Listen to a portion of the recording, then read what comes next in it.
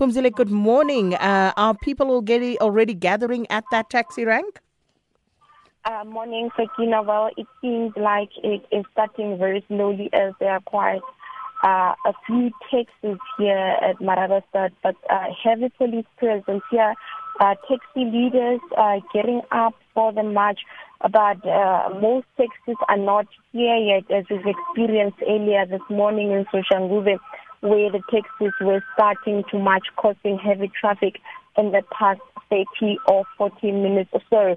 And also reported in some other routes in Pretoria that is now beginning to gain momentum. So at this stage, it's fairly quiet here at Marabastad as they are waiting for the rest of the taxis to get here.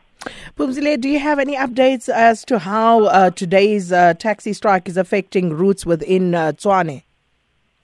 Well, we know that some routes in Ga-Rankuwa, particularly mostly in the northern parts of Tshwane, where there are a lot of taxi commuters there. There were some roads that were barricaded earlier in some parts of Ga-Rankuwa and also some parts of Soshanguve. Well, traffic was flowing until about 40-50 minutes ago when taxis decided to abruptly stop in the middle of the Mabopane Highway, one of the busiest routes in the city.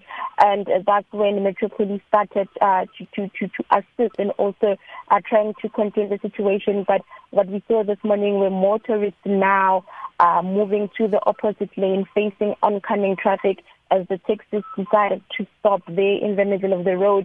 And now that's when the disruption started, with the Metro Police trying to contain the situation. But in Mabopane, most of the roads were open. There were no barricaded roads there. And also some parts of Southban were also barricaded. A few taxis this morning decided to block the road. But in most parts of the city, the taxis hadn't blocked the road, and most of the cars with traffic was free flowing on the highway. So basically, those were some of the major routes the police said that they were looking at and where the disruptions were reported. Phumzile, have there been any reports of, or have you witnessed any forms of intimidation? And with regard to the presence of the Metro Police and the SAPS, are they able to ensure motorists and commuters' safety this morning? Well, so far, we haven't had any reports of some intimidation or disruptions. Some were expecting that would be the case. There were some motorists who were assisting stranded commuters this morning. There were some learners who were being assisted by motorists. Most of these learners are the ones that are traveling to town. Some are writing exams, some have to go to school. And also some few people who also take buses.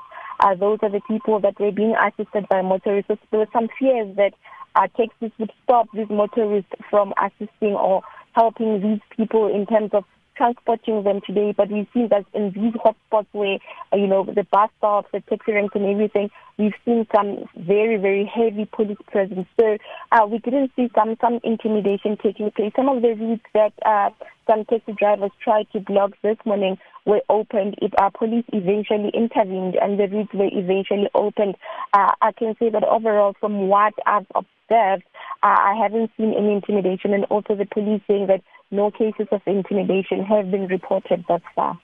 Phumzile, thanks. Let's leave it there and we'll get back in touch if there are any new developments.